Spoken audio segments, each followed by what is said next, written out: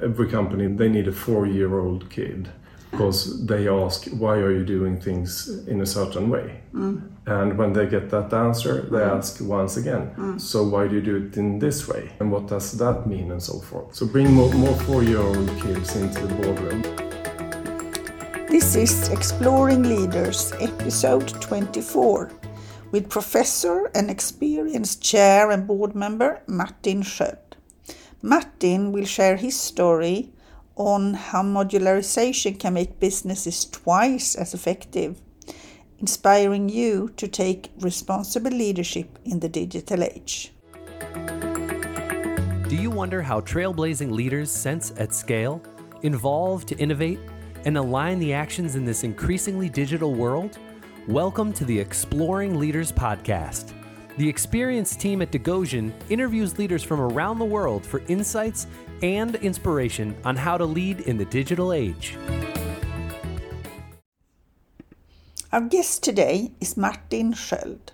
Martin is a researcher and professor at Stockholm School of Economics and divides his time between academia and industry. He has a background from his own family's business and many years of management research in major international companies.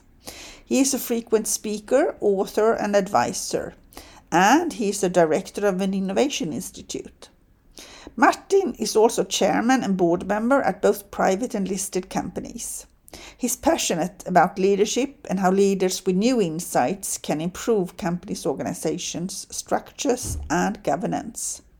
This episode focuses on his journey and approaches he finds effective for the top companies and leaders. I'm delighted to be here with you, that we can take this moment and I have a chance to interview you. Martin Sköld, you are both an assistant professor, you work on 3-4 boards, you do a lot of advisory work, almost into operational work, and you're also a director for an institute, so you have a lot of things on your mind.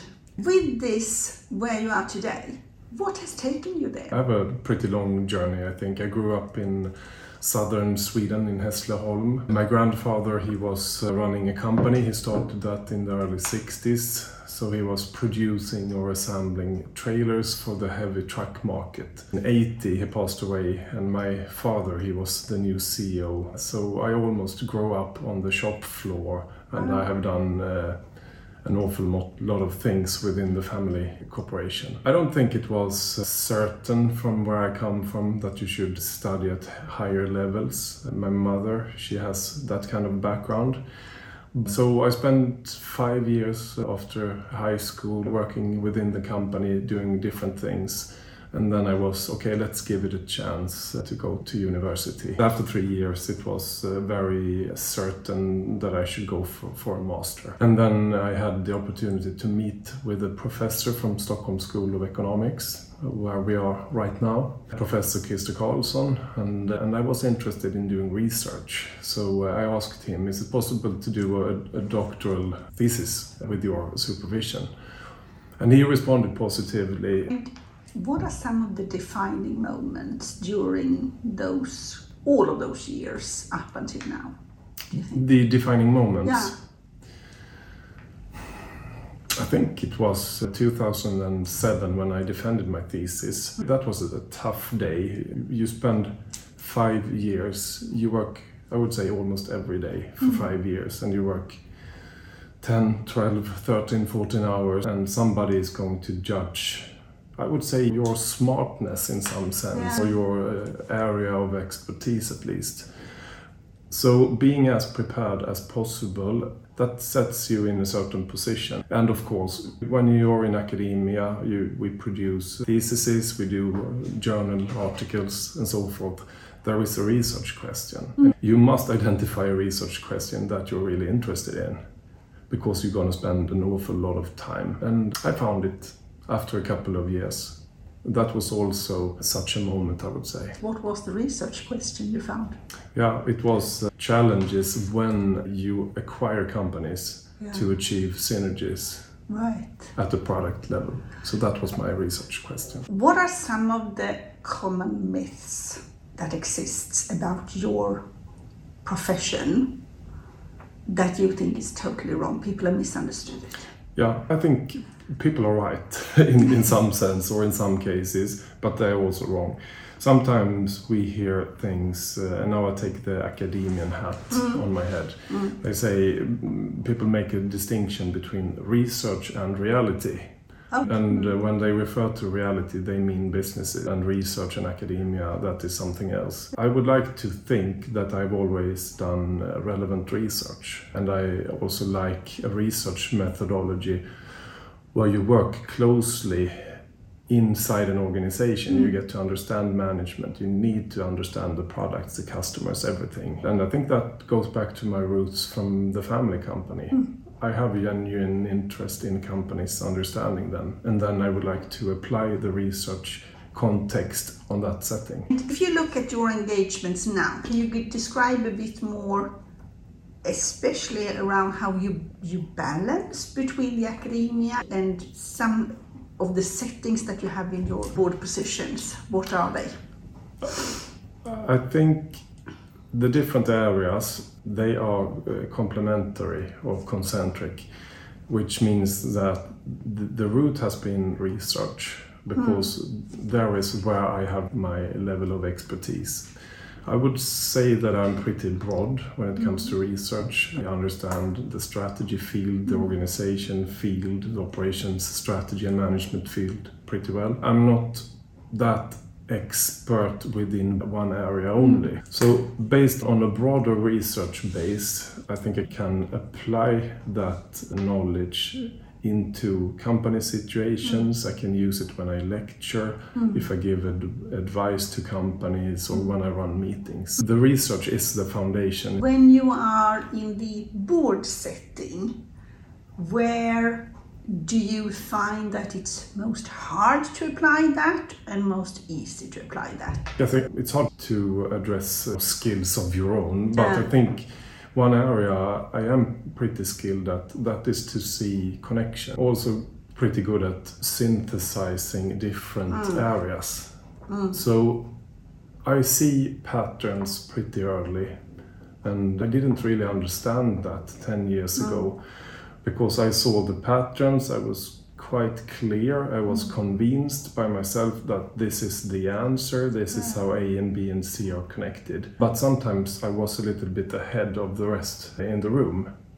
And I'm not bragging, that's just the way I'm trained. I have given myself a little bit more time. You don't need to run into those synthesizing conclusions too early. And also, you need to find a way to get the others on board. Definitely. And how do you do that in a board? I use different techniques. I think one technique is to make sure that everyone is talking around the table. So some people, they are silent by nature. So I pinpoint them in a friendly manner and I say, what is your opinion on this? And is it right to also? So I make sure that everyone has at least said something in a 3-hour meeting, for instance. But there is this divergence and convergence within, I would say, all discussion. So you need to listen in the different perspectives, but you also need to steer the discussion into, I would say, maybe common sense is the wrong word, because sometimes common sense could be the wrong direction. Yeah. You need to dare to do that. The second technique, that is to repeat things. So I think I'm testing my own conclusions or my own analysis a bit by repeating, by asking questions, by mirroring things that I have heard and where I see different connections. So you build understanding in the room by using these two techniques. And I think that is probably where you get conflicts otherwise, when people don't have time to get to the same conclusion. Yeah, but I'm not afraid of different conclusions either. I think it can be quite interesting to have strong, good opinions going in different directions, because then you really need to test a line of reasoning. And maybe there is two answers. So I wanted to go in a bit more onto the business side, and I know that you've also researched a lot, and your field is also within operations and innovation. How do you see that companies' development and innovation has changed over the last years? And what do you think they're missing? It's good questions. I think innovation is much higher on the agenda, but innovation can also mean so many different things. I think many companies, they spend most of the time on how to innovate the product or a service. So that's the level of analysis. But being innovative in business models, for instance, how you work and interact with customers, being innovative in the value chain, for instance, there are so many areas companies can be innovative nowadays. The startup companies, they don't have a history. They can jump into a new business model from the beginning. And I think that is a bit stressful to big companies. And one great example, for instance, that is Scania. That's an old company, more than 100 years of history. They started a new company and they said, you have one goal. You should beat the old mother company, Scania. And I think that is extremely smart because then they own the worst potential competitor. So that is also being smart and innovative at the same time. You can check out more hints and tips in the blog post covering this podcast episode of Exploring Leaders at the Degoshen blog, which you can find at degoshen.com. And from the board level and from the leadership level, what is it that you think happens when they stagnate and they don't move into the future? I think they are afraid. You are used to do things in a certain way. You know that really well. If they should give an advice to somebody else, they would give another kind of advice than what they do as their own actions. So sometimes I think owners and some companies, they are a little bit afraid of testing new things because they don't have a track record of doing it. So they stay on as the old faucet example. It's easier. Yeah, it's easier. They think it's easier. Yeah, it is. But in fact, it's harder. It is, definitely. So doing the same familiar things over and over again, I think that is a key challenge. And sometimes I say every company, they need a 4-year-old kid. Because they ask, why are you doing things in a certain way? And when they get that answer, they ask once again, so why do you do it in this way? And what does that mean, and so forth. So bring more 4-year-old kids into the boardrooms. I think that's an example. Or the curiosity of a 4-year-old. Yeah, definitely. And not being afraid as a 4-year-old. Which brings us into one thing, and that is, you have also actually written a book. And can you tell us a bit about the book and your findings that you documented in the book? So we can put the book into context. It goes back to my thesis. It was about economy of scale, economy of scope, because that's two different kinds of synergies. And economy of scale, that is pretty well known. It's about volume. When you produce something in a higher volume, you get cost reduction. So that is cost-based synergies. Everyone understand economy of scale because it's intuitive, and I think we grew up with that level of understanding. Then I think I was 4 years into my doctoral thesis. Then I read about economy of scope, and that is less known. So that is about how can you achieve a synergy from doing various things, like in distribution, for instance. If you bring goods from different producers into a truck, that is some kind of a variation synergy. If you cook food, for instance, you do pancakes, but you can also make crepes, and you can use the meat for doing lasagne, for instance. So you get different outputs. That's a different mindset. So most often I think companies, they forget economy of scope because they understand economy of scale. So they miss a great opportunity by not focusing scope. And this was unfinished for me when I defended my thesis, because I slipped into a related research question, and I was thinking about that for 10 years. I was reading everything, but I didn't find the answer. So my hypothesis that was that companies can gain economy of scale from working directly with scope. That was the idea I had, but I couldn't explain if it was correct or how you should do it. Then I had the opportunity to work with Scania, the bus and truck manufacturer in Södertälje, and I met with the CEO, a lot of experts and so forth, and I was asking all my questions. And at one of these meetings, I would say a missing piece was found. Then I understood, okay, my hypothesis is right. I can't explain, even for the people from Scania, I can't explain for them how they manage to produce such a variety of different trucks, but also gain the economies of scale. Then I said to that CEO, Martin Lundstedt, and then Henrik, who was his successor, I said, okay, I'm going to write a book. And I put an awful lot of pressure on myself because I decided the deadline first. Oh, wow. I will never do that again.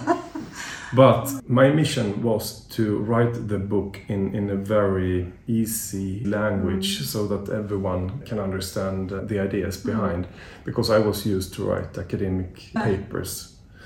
And they are written in a way that practitioners and almost no one really have the time to read those papers, to be frank. So that was a great challenge for me, to be able to write about complicated things in an easy way. So that became the book. So in Swedish I gave it the name Dubbelt Effektiv. So that means being efficient both in terms of variation and volume. And then I translated it into English, and then I gave it the name modularization. Oh, right. And that is what Scania has been doing since 1947, step by step. But they can't really explain how they do it, at least that is what Henrik was writing on the backside of the book. So I gave them some kind of an understanding why they do things in a certain way. And I believe that many companies, they are doing this to a certain level, but this is close to being a religion. You have to believe in it. Okay. And you have to constantly develop your modularization abilities, because you're never really done. Right. It's like lean production. Toyota, they are not lean. They are striving to become even leaner every day. And the same is with modularization. And I also believe that industrial companies, they have been doing this to certain levels for many years, because they are forced to do it because competition is so hard. Right. Service companies, insurance companies, banks, they don't have the same kind of pressure. And they have not really modularized their offerings. So they can easily add some more competitive edge by doing this. So there is where I see the best possibilities for the future. I also see a trend that more of the services companies are trying to become more product-oriented, whilst you're saying that it's actually not product-oriented, it's modularized. Yeah, and that is being close to the customers, because you need to understand the customer needs in detail. When you, I would say, not only almost know more than the customer about the customer's own needs, you need to know that, because you need to assist the customer between different choices. So you need to understand the customer needs in detail, and by understanding that, you also handle a lot of trade-offs. So what kind of modules do we really need? Because it's very easy to add a lot of components or content. But you need to develop all the content, all the components and so forth. But you should think as Lego. You should have a few Lego bricks. They should be able to be combined with each other in a smart way. So that is modularization. The interesting thing with that is that it would actually help another area, which is to make it competence-based. And one of the things I can see on several of the tech companies is that they are better than many companies in actually going to one level, figuring out that they're there, and then look at what else can we use it for, which most of us traditional companies should be better at. But we don't have the modular base to actually become better, because and I especially look at a lot of financial services totally spaghetti integrated. It's very hard for them if they haven't started to do the modular journey. Same goes for a lot of outsourcing company, IT companies, they have the same challenge. They would also benefit a lot of being much more modularized and putting themselves together. And I believe that's a sustainable strategy for real, because then you don't spend more resources than needed. So it's an environmental super smart strategy. It's a very smart strategy when it comes to real customer needs and how you use your own equipment, your own personnel and so forth. So it's a win-win operational strategy. To get even more value out of the podcast series Exploring Leaders, you can find everything from research reports to advice and courses at the Degoshen website, which you can find at degoshen.com.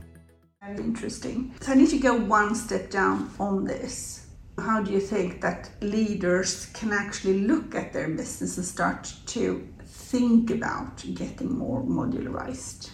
I have noticed a difference. If we look back 10 years in time, many CEOs, many executives, they had an opinion like modularization, product architectures, product platforms.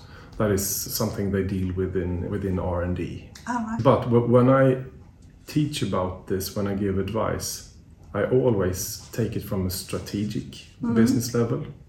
I relate that to money. I always use the DuPont model. So if you select one or two strategies, you can expect to earn money from capital turnover or high profit margin. Then you need to decide at an operational level, is it volume or variety you should produce? So when they see those three connections, strategy, economics and operations, then they understand this can't be an issue for a group of people within R&D. This is a top executive management strategy. So they need to say, okay, this is the way to go for the future.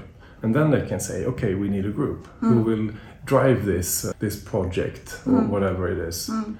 But it needs to be originated from the highest level in the company or even from the boardroom. So it is a very strategic decision for the future. And it's a way to make your company more sustainable, Absolutely. basically. This might be some of the same, but if you think about leaders and boards and how they prioritize on what they act on in general, and how do you see that they are prioritizing for things going in strategically or tactically, and how should they do that? I think listed companies, they live within all the financial regulations. They are strategic, absolutely, but I would say if we with tactic mean shorter time periods. So I would say it's financially tactical perspectives that dominate listed companies. Maybe 70% of all time spent within boardrooms are on these specific questions. That is at least some experiences that I have.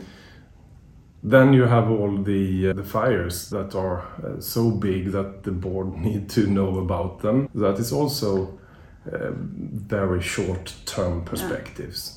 And I think that is similar with life. You do what you do. When do you have enough time to think 3 years ahead or 5 years ahead? I think that's a syndrome, irrespective of if it's a boardroom or if it's a top management situation or even on my private situation. We spend too little time because we're busy dealing with all the musts. Fires. Exactly. Fires. And it's interesting to think about how do you scope out that focus and time, and how do you do that, and how do you try to do that in your boards?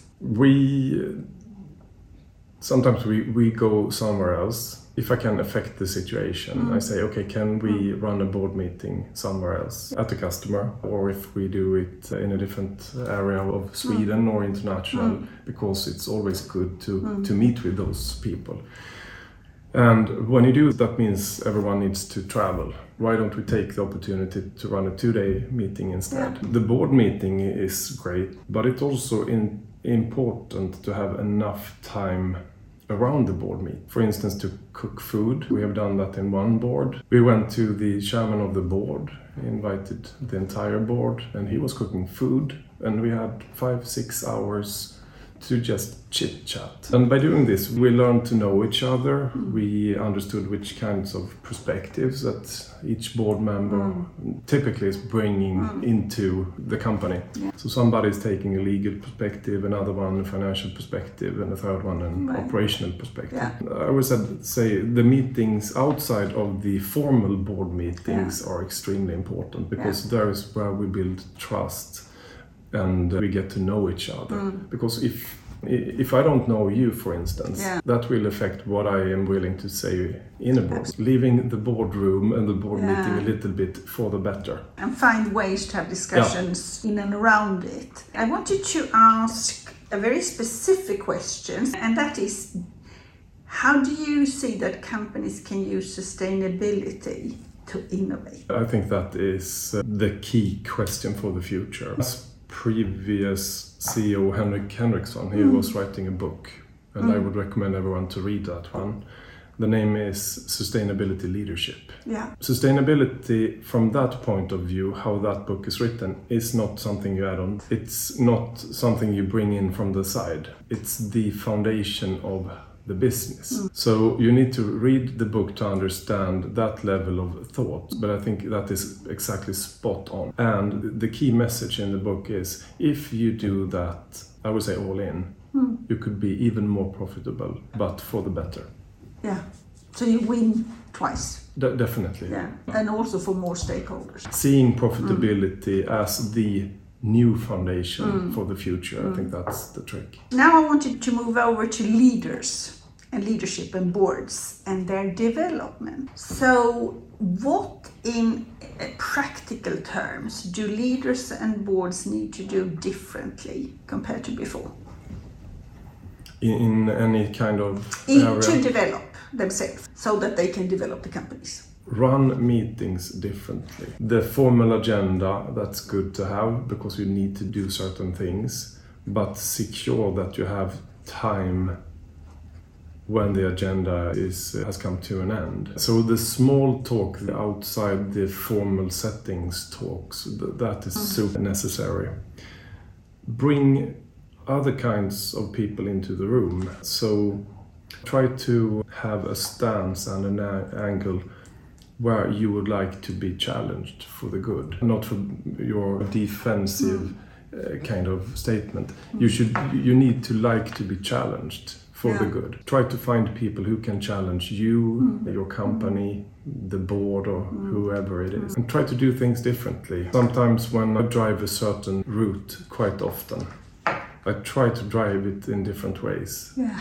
Just to see if I can learn anything from doing it. At least get new impressions. You need to like to be a bit more challenged, I think. So historically, it's been very much that as a leader and even as a CEO, you keep doing most of your time in operation, but you do some leadership development. And then you get to the board, and then suddenly it's up to you to develop. What do you think needs to change to actually also get board members into a perspective of lifelong learning? I think every person is interesting if you really would like to understand a person genuinely. But you need to be willing to invest that time and interest. So being curious, never stop developing yourself by trying to do new things, put yourself into challenging situations, listen to other kind of music that you don't obviously since 30-40 years back in time. I have some friends, they are chefs, and I love to cook food to them. They are the real experts. Then it's for real. I need to do it as good as I can. So I try to think in these ways, but I wouldn't say I'm extremely good at it. But I think you said actually before something that I think is key, and that is that you keep looking for patterns, you're connecting the dots. But if you don't get new inputs, then it's going to be hard to actually help the company to develop and finding new routes and finding new ideas. And I have had long periods in my life where I have worked far too much. then you don't have any time over to have those kinds of new impressions. Yeah. And people talk about life balance and so forth. Yeah. I think life balance is to do what you like to do. If you like to work extremely much, please do that. That's balance for you. If somebody else likes to work just 7 hours a day or 8, that's life balance to him or her. But make sure that you have enough room to have impressions from different angles or new angles. Yeah. And being curious. So is there a company or a leader that you think we should keep our eyes on? Yeah, definitely. I think IKEA is one of the most interesting companies. They were so many decades ahead of sustainability and everything involved the customer and so forth. Because it started from scarce relations or from a scarce situation. The same is with Toyota, for instance. Japan was a poor country after the Second World War. Toyota they didn't have resources in excess, for instance. Scania, I mentioned that previously. They had quality problems after the Second World War because suppliers from Europe, they were hit by the war. So they needed to do things in a smart, new, productive or effective way. IKEA, definitely because they are so diverse in a sense. I love their business model. They focus the many people. They care for the ones who don't have the highest wages, for instance. I think that is wonderful. So the many people and poor is the wrong word, but that is have wonderful. A bigger mission. Yeah, exactly. And they have been able to constantly redefine the business model decade by decade. Or maybe not the business model, more the mission statement. And the entire business, actually. Yeah. Is there any podcast or sources that you think we should also benefit from or keep our eyes on? And what is the name of your podcast? I have one, and thank you for mentioning it. It's in Swedish, and the name is Lop. And you can find it at Spotify or Podcaster. And so I'm just about to launch the second season. I think you should ask teenagers, where do they find their inspiration? I have 3 boys myself. I think they spend too much time on TikTok. So I have the kind of idea that they spend too much time, it's only idiotic videos and so, but I'm wrong. I should spend time on TikTok. To understand why. Yeah, why? And all the big musicians in the world, everyone who is becoming famous now, they have been famous via TikTok. So that is a platform. I think ask the younger generation what podcasts are they listening to? Why is it inspiring for them? And I think really understanding TikTok and those new platforms, that is super key. Do anybody that wants to follow you or reach you do that? They can find me on LinkedIn, for instance. My name, Martin Sköld. On Instagram, Facebook. And do you have a website as well? Yeah, I have one. It's called .com, I think, or SE. Yeah. That they can find you through as well. Yeah. Okay, so I have a final question. If you were a furniture, what would you be? I would be a sofa. Okay, and tell me why. I spend too little time in the sofa, but when I do it, I really like to just sit in a good sofa and have something good to drink next to you, because it gives you room for a good conversation and I would say mindfulness or peacefulness. And I think many sofas, they're looking really good as well. So a sofa is my favorite. Thank you so much, and thank you so much for spending time and sharing your insights. Thank you so much for having me. A pleasure. Thanks for listening to Exploring Leaders, a podcast produced by Degoshen with the ambition to inspire insightful leadership in the digital age. If you found this episode interesting, join the momentum to amplify the voices of trailblazing leaders by sharing it with others for inspiration. For any questions or recommendations on other inspiring leaders you like to listen to, contact us via our website, degoshen.com, or via social media as LinkedIn or Twitter.